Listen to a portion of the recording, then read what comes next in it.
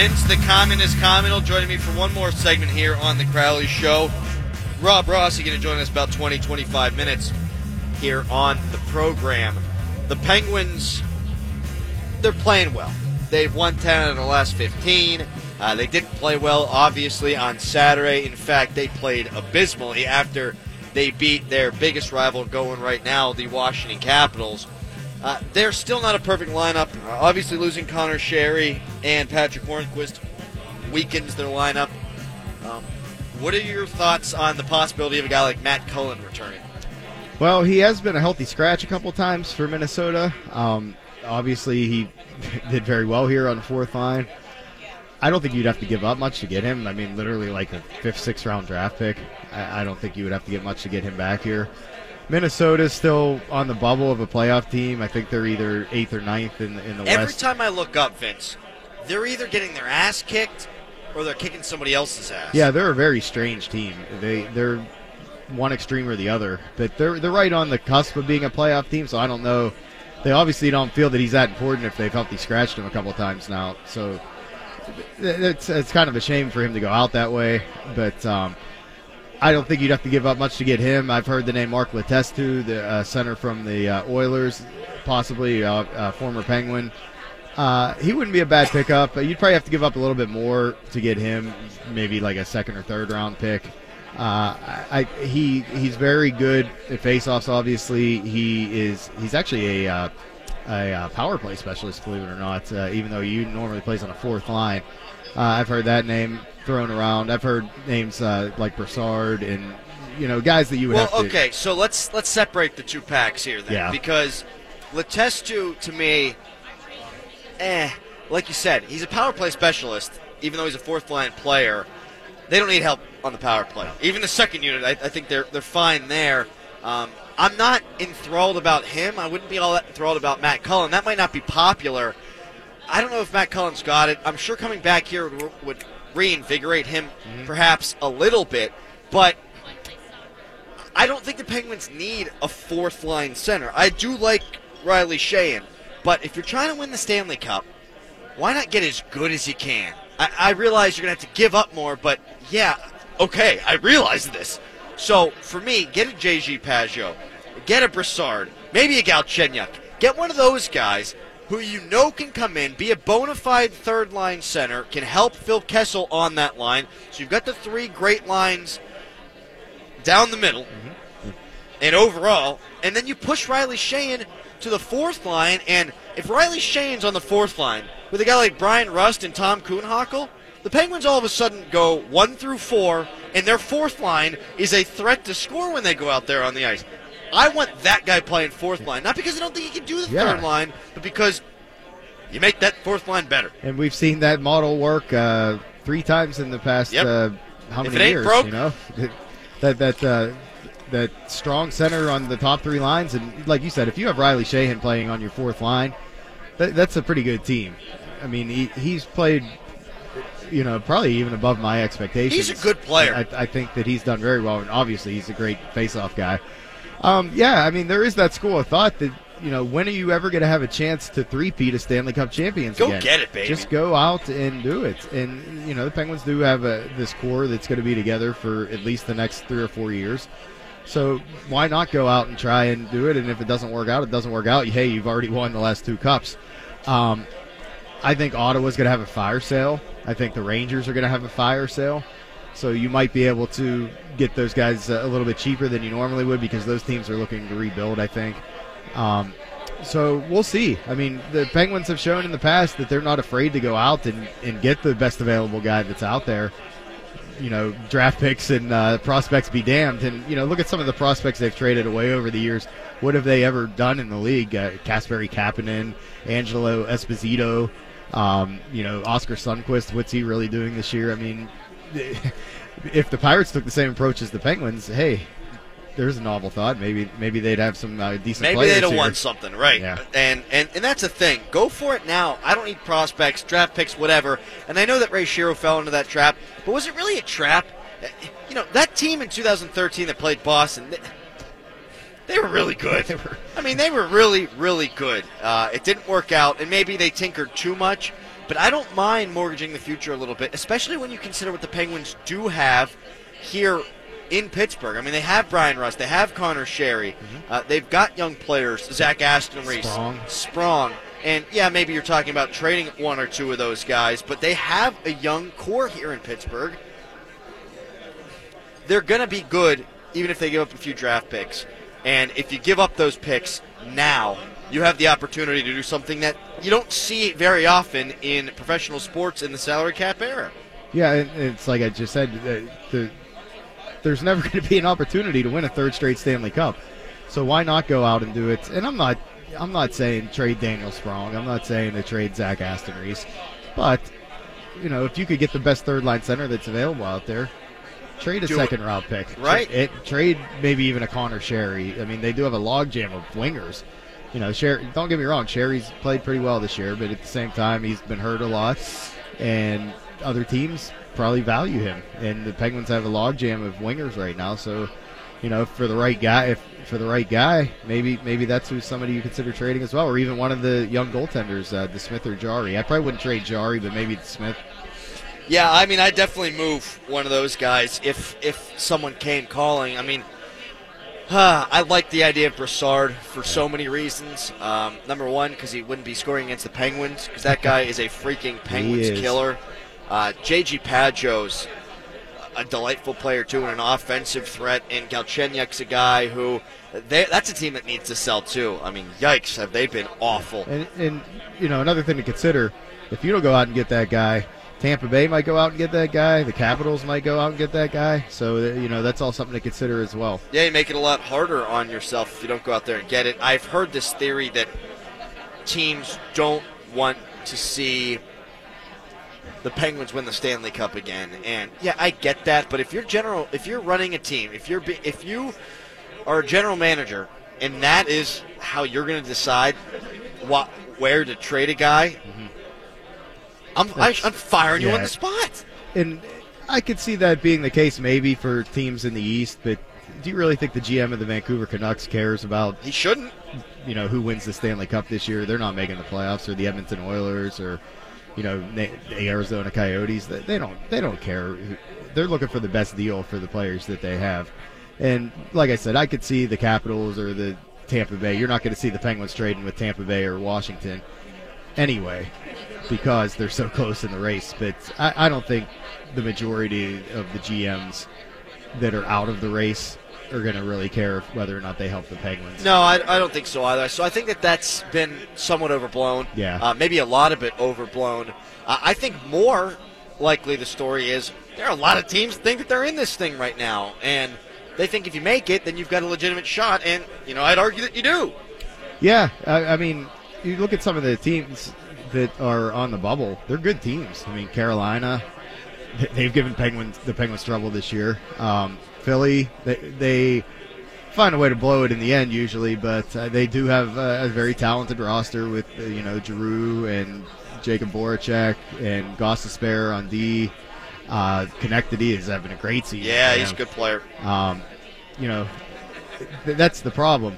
There's with the 3-point games, so many teams feel like they're still in it when there's literally 3 points available in every game.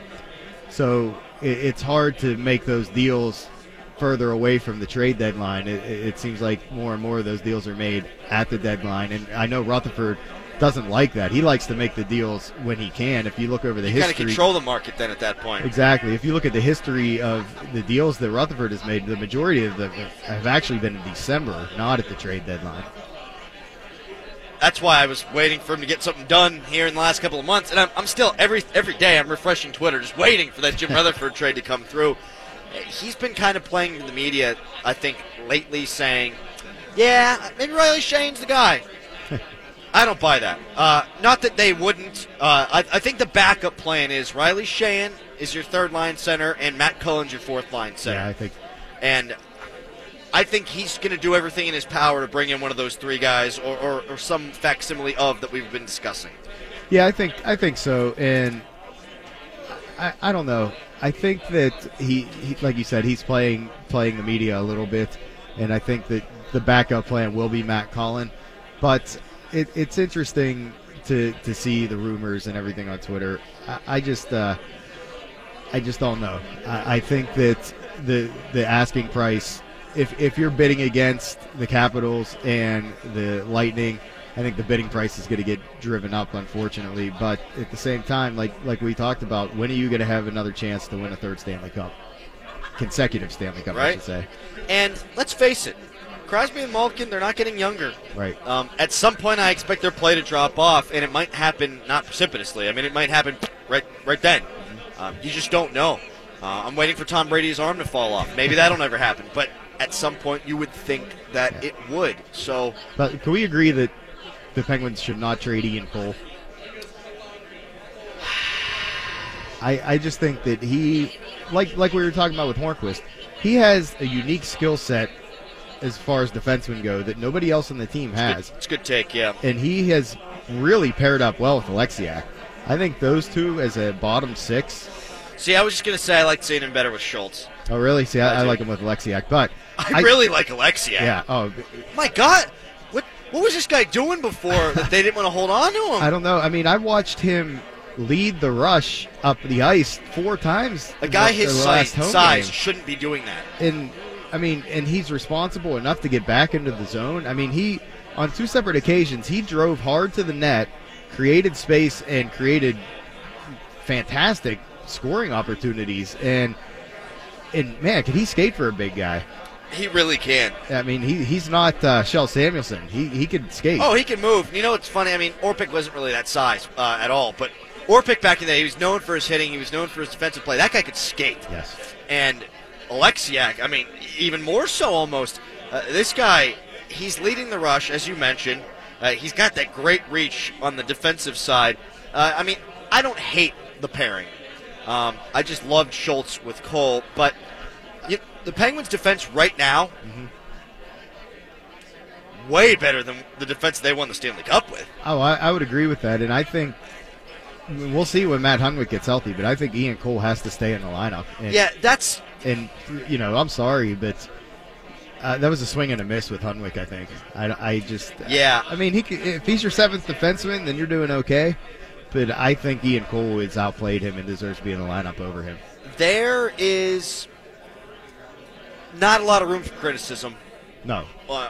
To criticize the coach or the general manager. But the general manager, to me, didn't have a great offseason. The Ryan Reeves thing, not for me. You know how I feel about that. And Hunwick, same thing. Yeah. Just bleh. And as far as Ian Cole, I mean, is that almost Mike Sullivan trying to justify the signing of a guy like Matt Hunwick? I think for whatever reason, Ian Cole and Coach Sullivan don't see eye to eye. Maybe it's because he's very outspoken in the locker room and outspoken in interviews after the game. You know, he's not afraid to say, "Hey, we suck tonight." And maybe that rubs Sullivan the wrong way. I don't know. I mean, I've tried to come up with reasons why he was benched all those games. And it's like I can't figure it out. Honestly, it reminds me of what Bill Belichick just did in the Super Bowl. It's not on as large of a stage. The Penguins aren't in the Cup final, but it just kind of seems petty from Mike Sullivan's standpoint. I mean, did he bang his mom? Because I don't know what beyond that would make him sit that guy. He's been such an integral part of the last 2 Stanley Cup championships. It's not like he was just along for the ride. I mean, he was a big part of those championships. If they were going to trade him, fine. I said back in the day, when this started to come out for the first time, if you're going to trade Ian Cole, fine. I think the defense will be fine, and they just showed last year you didn't need to win it with that guy. Pardon me, not that guy, but with a great defense core. But if they're not going to move him, then he needs to be in the lineup. And hell, even if they are, keep him in the lineup until you do, because he's better and you're trying to get as many points as you can get. Well, yeah, that was the other thing I didn't understand. If you are trying to trade a guy, benching him every night's not really driving up his value either. So, I mean, I just think that he's a very important part of this team, a guy with a unique skill set, and he needs to be in there because there isn't anybody else on this team that does what he does. Give me a prediction for tonight. I really do think it's going to be a 2-1 type of game. Maybe not overtime, but I do think it's going to be 2-1, and I'm not really sure which team's going to come out on top, but I think that you're going to see a kind of a goaltending clinic tonight. Coming up next, Rob Rossi joining me here on the Crowley Show. Vince, really appreciate the time, buddy. Yeah, anytime. It's Rossi getting deep, talking about Marc-Andre Fleury. It's a Crowley Show.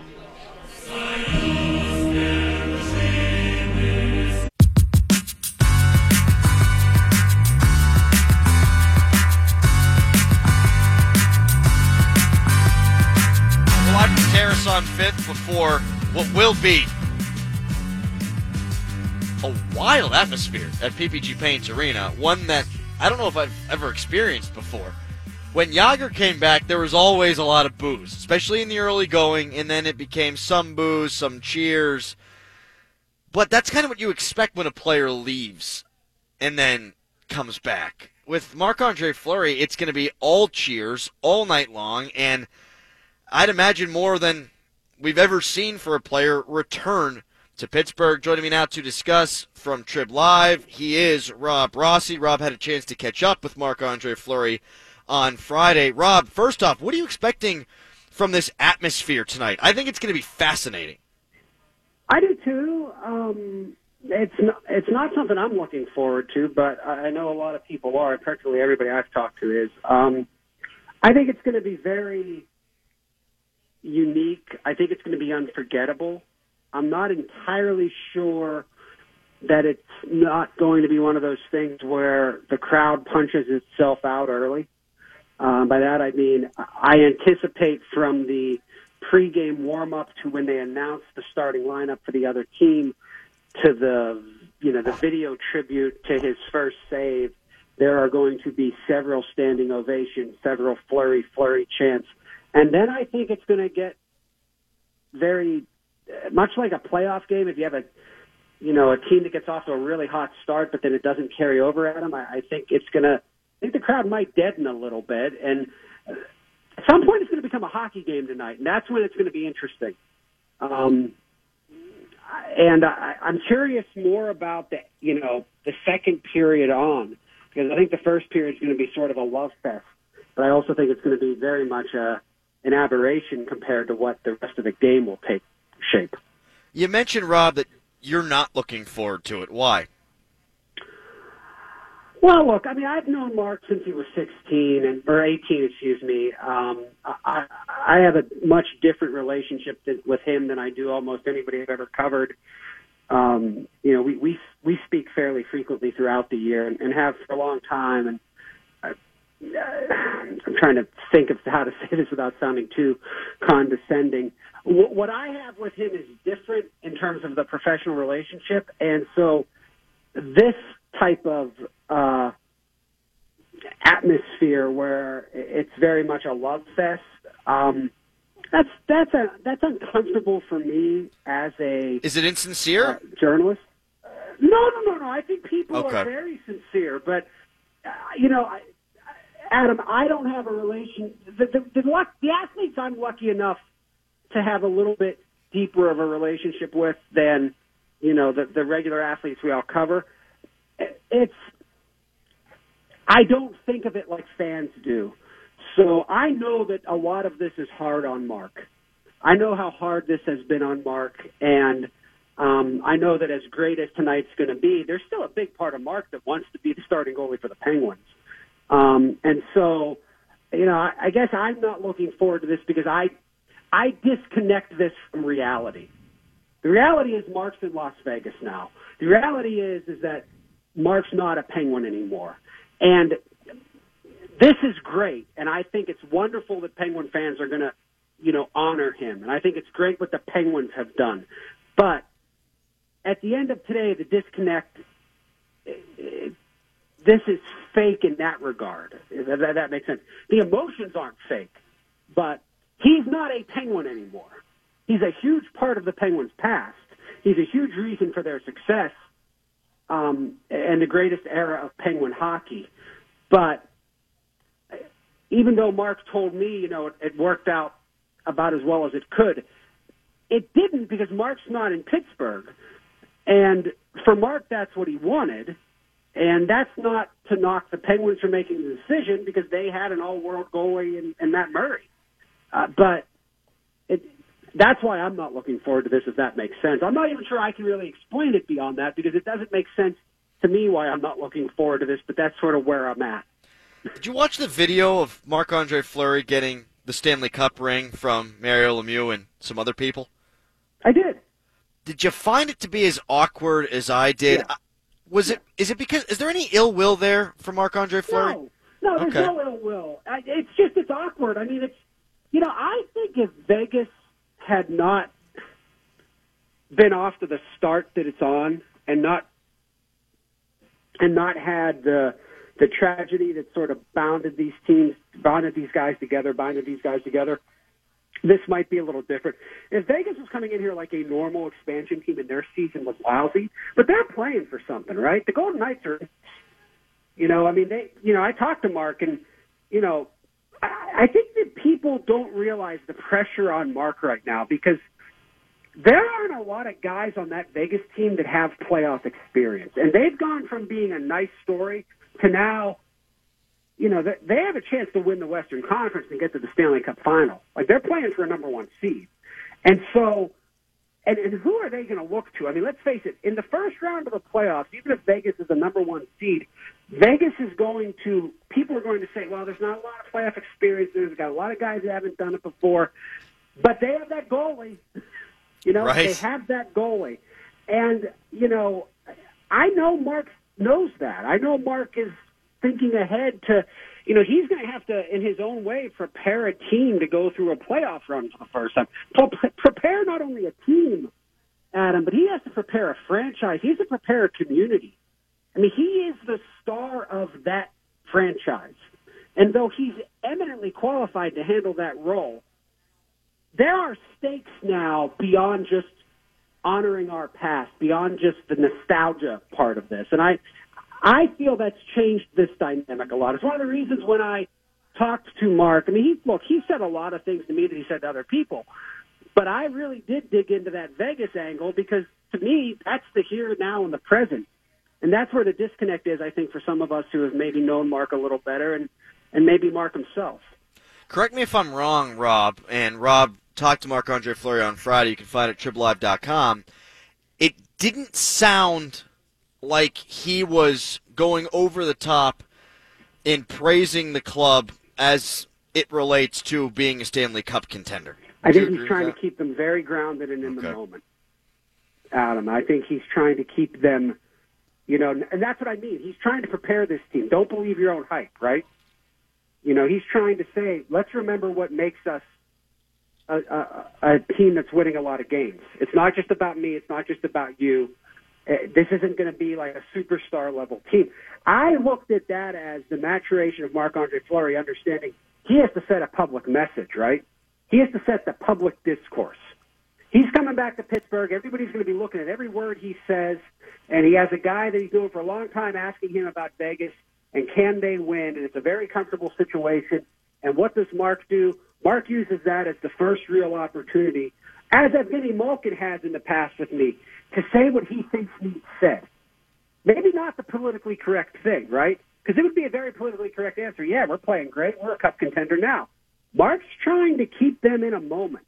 He's trying to keep their attention. I found that fascinating, Adam. Yeah, so did I. Rob Rossi joining me from Trib Live on the Crowley Show. Rob, was Mark treated well here in Pittsburgh by the fans? Because I would imagine that he doesn't only think of Pittsburgh glowingly. Yes? There are ups and downs, as he's mentioned. It's funny, when I talked to him, when I asked him about the media, and he said, I jokingly asked him I said, how's the media out there in Vegas? Is it better than Pittsburgh? And he goes, are we on the record? Which I kind of laughed at. I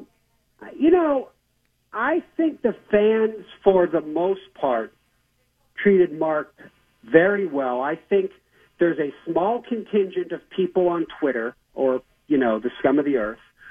And I don't mean that everybody's on Twitter that's scum of the earth, but there's this scum of the earth element on Twitter, right? And it's for anything, right? It's for any, engagement we have. They wanted to blame the goalie. And by the way, they'll do that for Matt Murray now.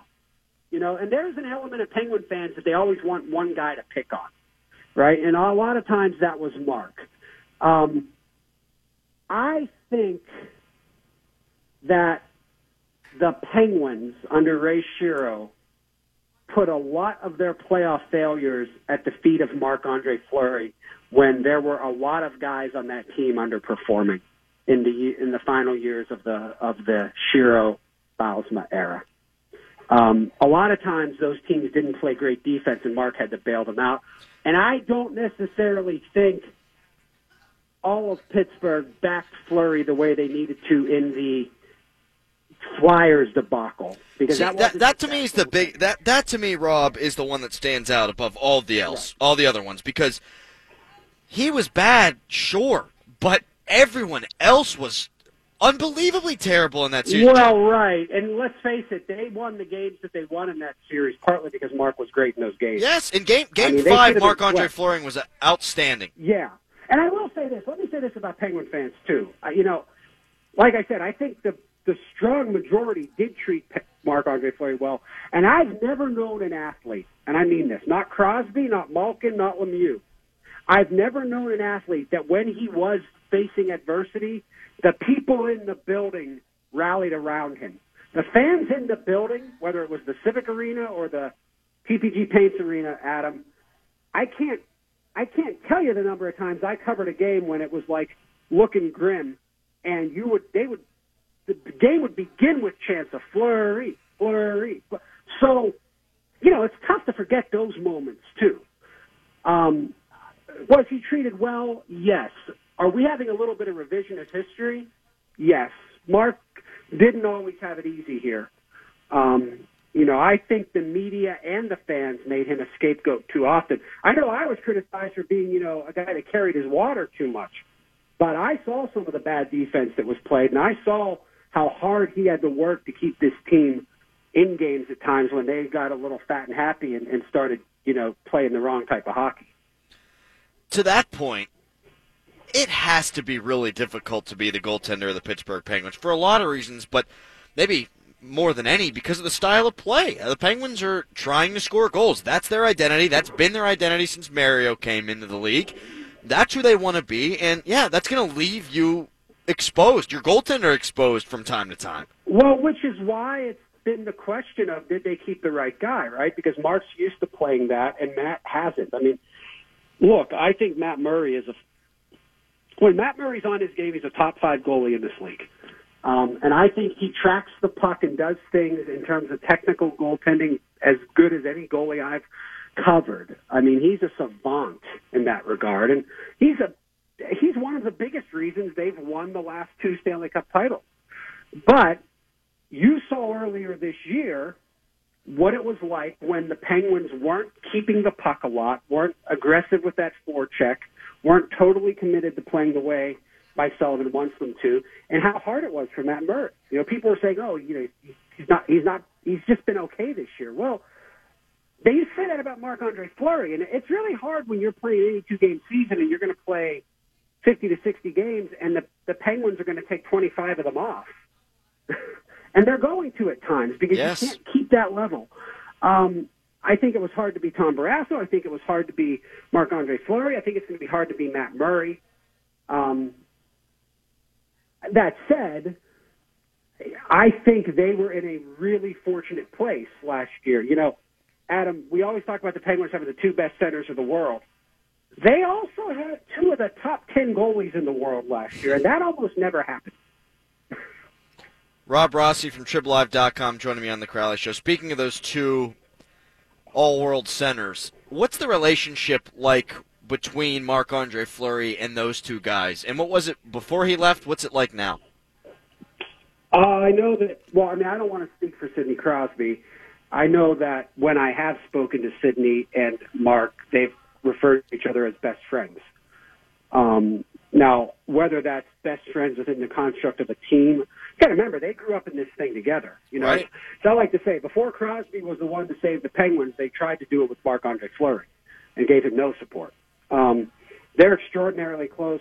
I will speak for Evgeny Malkin. He thinks the world of Marc-Andre Fleury, and I know, speaking with Mark, he thinks the world of Gino, too. I mean, they became very close. I mean, I think one thing you saw it was a tough thing for Crosby, Malkin, Letang last year, right? I mean, the last couple of years, their friend, the guy they've been in battles with, the guys they've won championships with, chased championships with and won a championship with, they got him, and then they got this other guy who they also know is good and is a teammate, and you're supposed to be leaders of this team. It's a really hard thing. I mean, we talk about how hard it was for Mark and Matt, but I think it was probably harder for that group, the Crosby, Malkin, Latangs of the world. And I think in a lot of ways they wore their hearts on their sleeves. It was not an easy situation.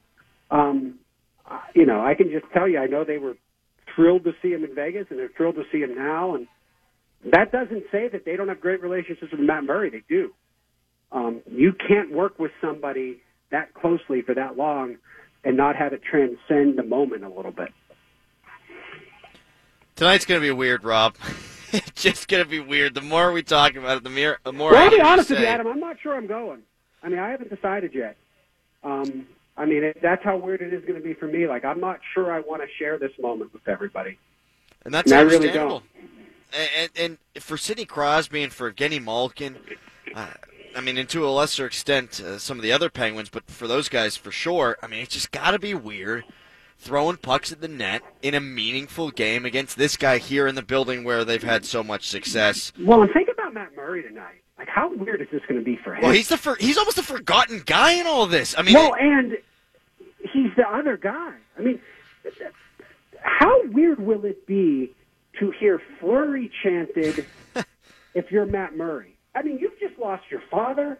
You're trying to recalibrate your season. You've delivered this city the Stanley Cup the last 2 years. Forget all the other stuff. Just think about how weird this will be tonight. Are we going to see a situation? Here's what would be the ideal situation, right?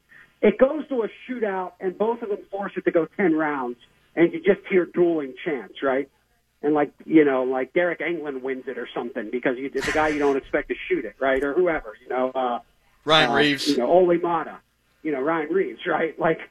But the reality is at some point tonight, the guy that is responsible for those last two banners in net, the Penguins have 3 two-time winning Stanley Cup goalies, or 3 multiple-time winning Stanley Cup goalies, and they're facing each other tonight, and one of them is being treated like a returning icon, and the other one is the goalie for the Penguins.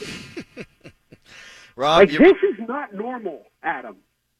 Not at all, man. And let me know where you're watching the game. I'm interested to hear where you will be. Rob, really great insight, man. Great interview with Mark before, and we really appreciate you coming on to share it.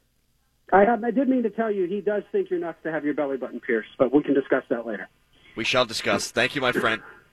See you. That's Rob Rossi, Trib Live. Coming up next, the hottest take of the day, other crap, and, well, we got a big game tonight. Is Tom making a prediction? I'm going to make him. It's a Crowley Show.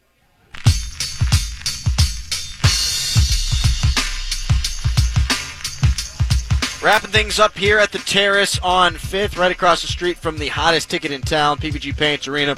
Marc-Andre Fleury and the Vegas Golden Knights against the Pittsburgh Penguins.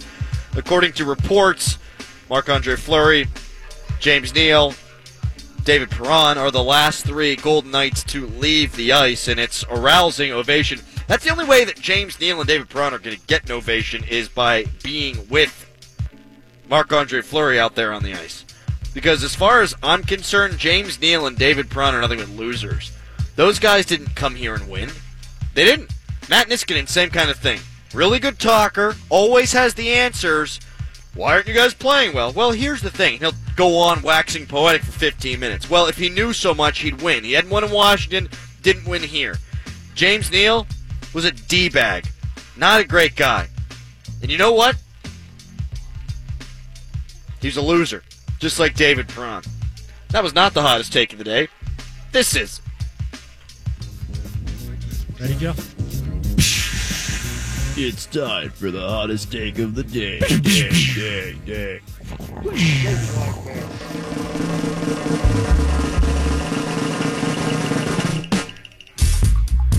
Just because the Patriots and the Eagles and Minnesota and Jacksonville didn't have high-priced running backs doesn't mean that you can't win with a high-priced running back in this league.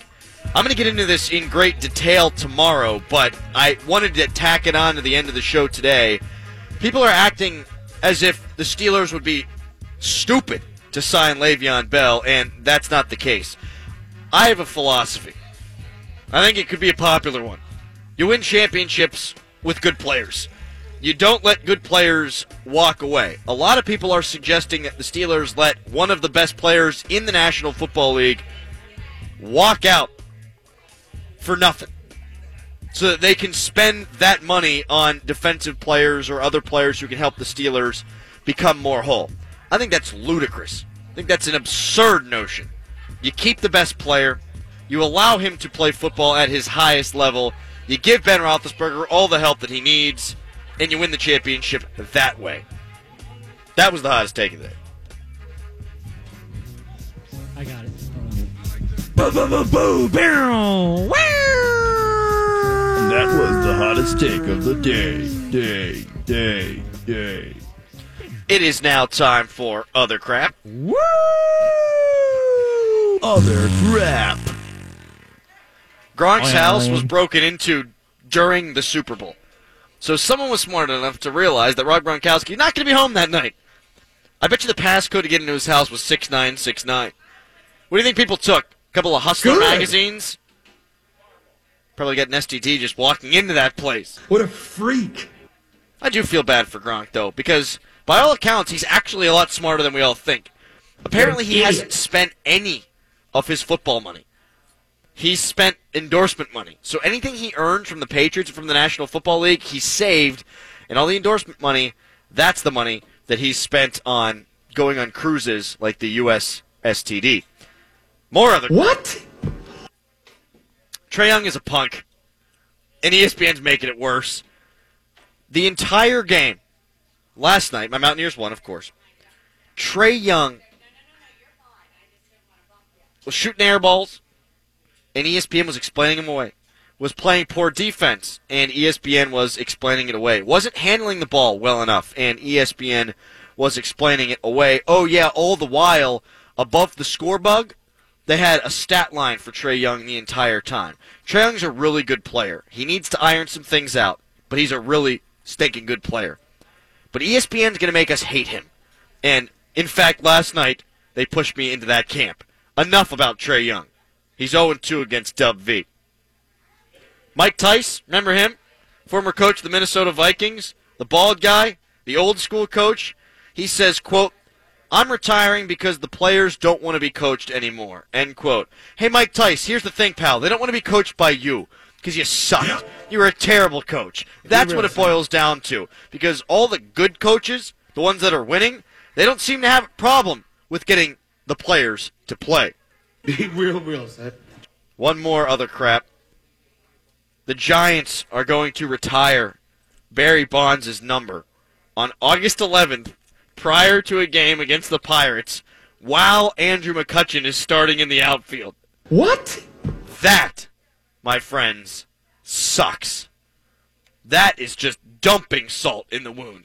The greatest outfielder to play for the Pirates since Barry Bonds will be playing for the Giants when the Giants retire the jersey of the greatest baseball player of all time and the greatest to ever wear a Pirates uniform.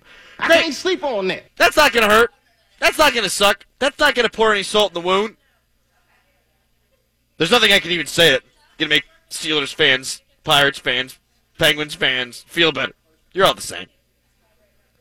I misspoke there. I tried to save it. Didn't do a good enough job there. That's going to blow. And McCutchen's probably going to hit 3 balls in McCovey Cove. Yeah, I know. Opposite way. Going to do it, though. It is time for Tom's degenerate gambling pick of the day. The Penguins favored at home tonight against the Vegas Golden Knights. Tom, what happens out there?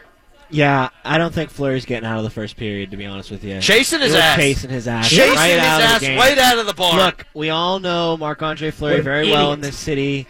He's a mental midget. Whoa! Can't do it on the big stage. Whoa! He's going to come back here, and he's going to choke. Was that the hottest take of the day? I think it was. Not a hot take. He helped lead the Penguins to the last 2 Stanley Cups. You tell me the guy's a mental midget? Mental midget, man. Can you even say midget? I don't know. I don't know either. I don't know either. I didn't say it. No. You said it. I don't think so. Somebody said it. It was Brian. Yeah. Brian said it. We'll just blame him. I got the Penguins winning tonight. I'm not about prediction radio, but I think that the Penguins have proven that they can rise to the occasion. And while Marc-Andre Fleury has proved that he can rise to the occasion, the rest of his mates have to play well in order for him to do it. What's up, Tom? You I had was something going to to say? say, you've been eating a lot of chili lately. You think we get to the chili goal tonight? With Marc-Andre Fleury in the net? Well, he's not going to get out of the first period, so. Well, if he doesn't get out of the first period, that means he's been chased, which means they've scored a lot of goals, at which point I would say, yeah, fine, So we eat chili tonight? No, I got the Penguins winning in a 15-round shootout. Ryan Reeves burying one through the 5-hole of Marc-Andre Fleury. 1-0 Pens. That's how it goes down. Marc-Andre records the shutout and gets the loss, like Josh Fogg back in the day. Tomorrow on the show, we'll talk about Le'Veon Bell. And of course, we're going to break down this game with nauseating detail. Talk to you then. Crowley Show.